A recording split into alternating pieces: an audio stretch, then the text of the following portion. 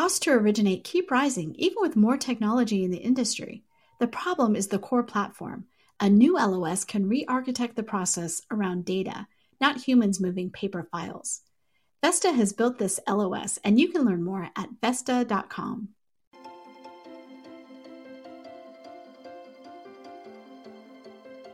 Pulled from the hottest topics coming across our news desk, I'm Alcina Lloyd, and this is the Daily Download.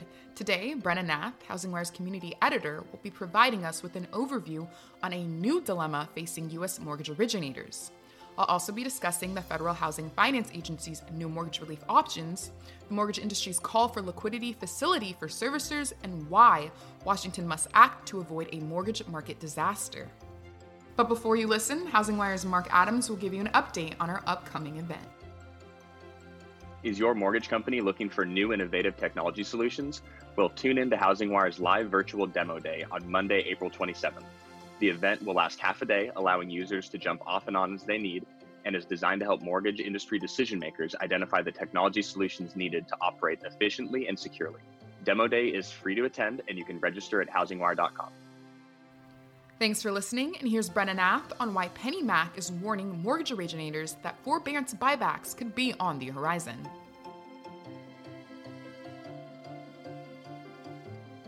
Today's main story comes from the largest mortgage aggregator in the country. Let's start with a little background first. The housing industry at large has been raising alarms about mortgage servicers' desperate need for liquidity, which Alcina will dive deeper into later in this podcast. Late last week, PennyMac told its correspondent originators that it will not buy any loan that is currently in forbearance. And PennyMac might not stop there. The company also said that it may force originators to buy back a loan that goes into forbearance within 15 days of PennyMac buying it. This decision by PennyMac is a big deal considering its status as the largest mortgage aggregator. And on top of that, as an aggregator, PennyMac purchases loans from smaller originators, which then allows those smaller lenders to continue originating. PennyMac's official statement to originators said any loan in forbearance or for which forbearance has been requested is not eligible for purchase by PennyMac. Additionally, any loan that is in forbearance or for which forbearance has been requested up to 15 days post-purchase by PennyMac may result in a repurchase. According to the company's latest 10-K filing with the SEC, PennyMac purchased nearly $50 billion in loans through its correspondent channel last year. Of those, PennyMac asked for a repurchase on just over $12 million in loans. This number could change fast, though, as more borrowers request forbearance due to loss of income or employment in the wake of the spread of the coronavirus. To give you some perspective, the latest data from the Department of Labor shows that nearly 10 million people have filed for unemployment in the last few weeks, and that number is expected to continue to climb. PennyMac's official statement summed this current situation well, saying, "The COVID-19 epidemic has caused unprecedented disruption to the lives and incomes of many current and prospective mortgage borrowers throughout the country. In this challenging time, it is important that borrowers whose ability to repay a mortgage loan has been compromised be directed to appropriate borrower assistance programs, while new loans be made available for those borrowers who maintain the capacity to make payments." I'll let Alcina dive a little bit deeper into this. Thank you for listening, and to end our briefing, I'll wrap with today's top stories, beginning with the Federal Housing Administration's new mortgage relief options. According to HousingWire's mortgage editor Ben Lane, with the record number of people suddenly unemployed due to the impact of the coronavirus on the nation, the government is taking steps to allow some borrowers to pause their mortgage payments for 6 months or longer. The Department of Housing and Urban Development announced last week the Federal Housing Administration is rolling out a tailored set of mortgage payment relief options for FHA mortgage borrowers who are being affected by the coronavirus. One of those payment relief options gives borrowers the ability to defer their mortgage payments for at least 6 months and as many as 12 months. The payment relief options are part of Coronavirus Aid, Relief, and Economy Security Act, which President Donald Trump signed into law on March 27, 2020.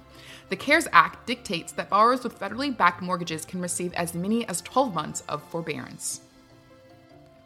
This brings us to our next story, which was also written by Ben Lane, which discusses the mortgage industry's call for liquidity facility for servicers as more than a dozen financial industry trade associations and affordable housing advocate groups issued a joint statement this weekend calling on the Federal Housing Finance Agency, the Federal Reserve, and the Department of the Treasury to establish a liquidity facility for servicers as a follow-up to the mortgage forbearance provided by the CARES Act.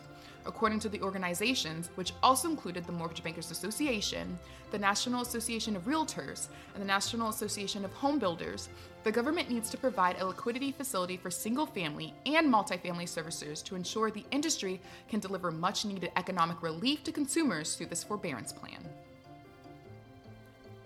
Our last story, which was written by industry titan Dave Stevens, touches base on why Washington must act to avoid a mortgage market disaster. According to Stevens, Congress' recent legislation to aid Americans who have been hit from the coronavirus will turn into a tsunami for housing, and the administration seems to be betting that only a few mortgage companies will be swept away. Stevens says by virtually eliminating any barrier to entry to obtain forbearance, policymakers have created an outrageous moral hazard with potential costs that are unfathomable. In order to prevent this, Stevens believes U.S. GSEs need to step in to create an advanced facility for servicers and to be clear on options post-forbearance in order to replenish the advances provided during the pandemic. If they refrain from doing so, Stevens says they are violating standard commercial sensibilities and have already added an enormous tax on the mortgage system. Thank you for listening to today's wrap. Join us tomorrow afternoon for another briefing of HousingWire's top stories. Already like HousingWire's content and want more? Well, we created HW Plus for our raving fans just like you. Our premium content digs deeper into the why behind the news cycle and provides career-making insights and analysis of the mortgage, real estate, and fintech industries, all for less than your daily cup of coffee. For more information, go to housingwire.com/membership and feel free to reach out to HousingWire community editor Brenna Nath for a bonus discount code.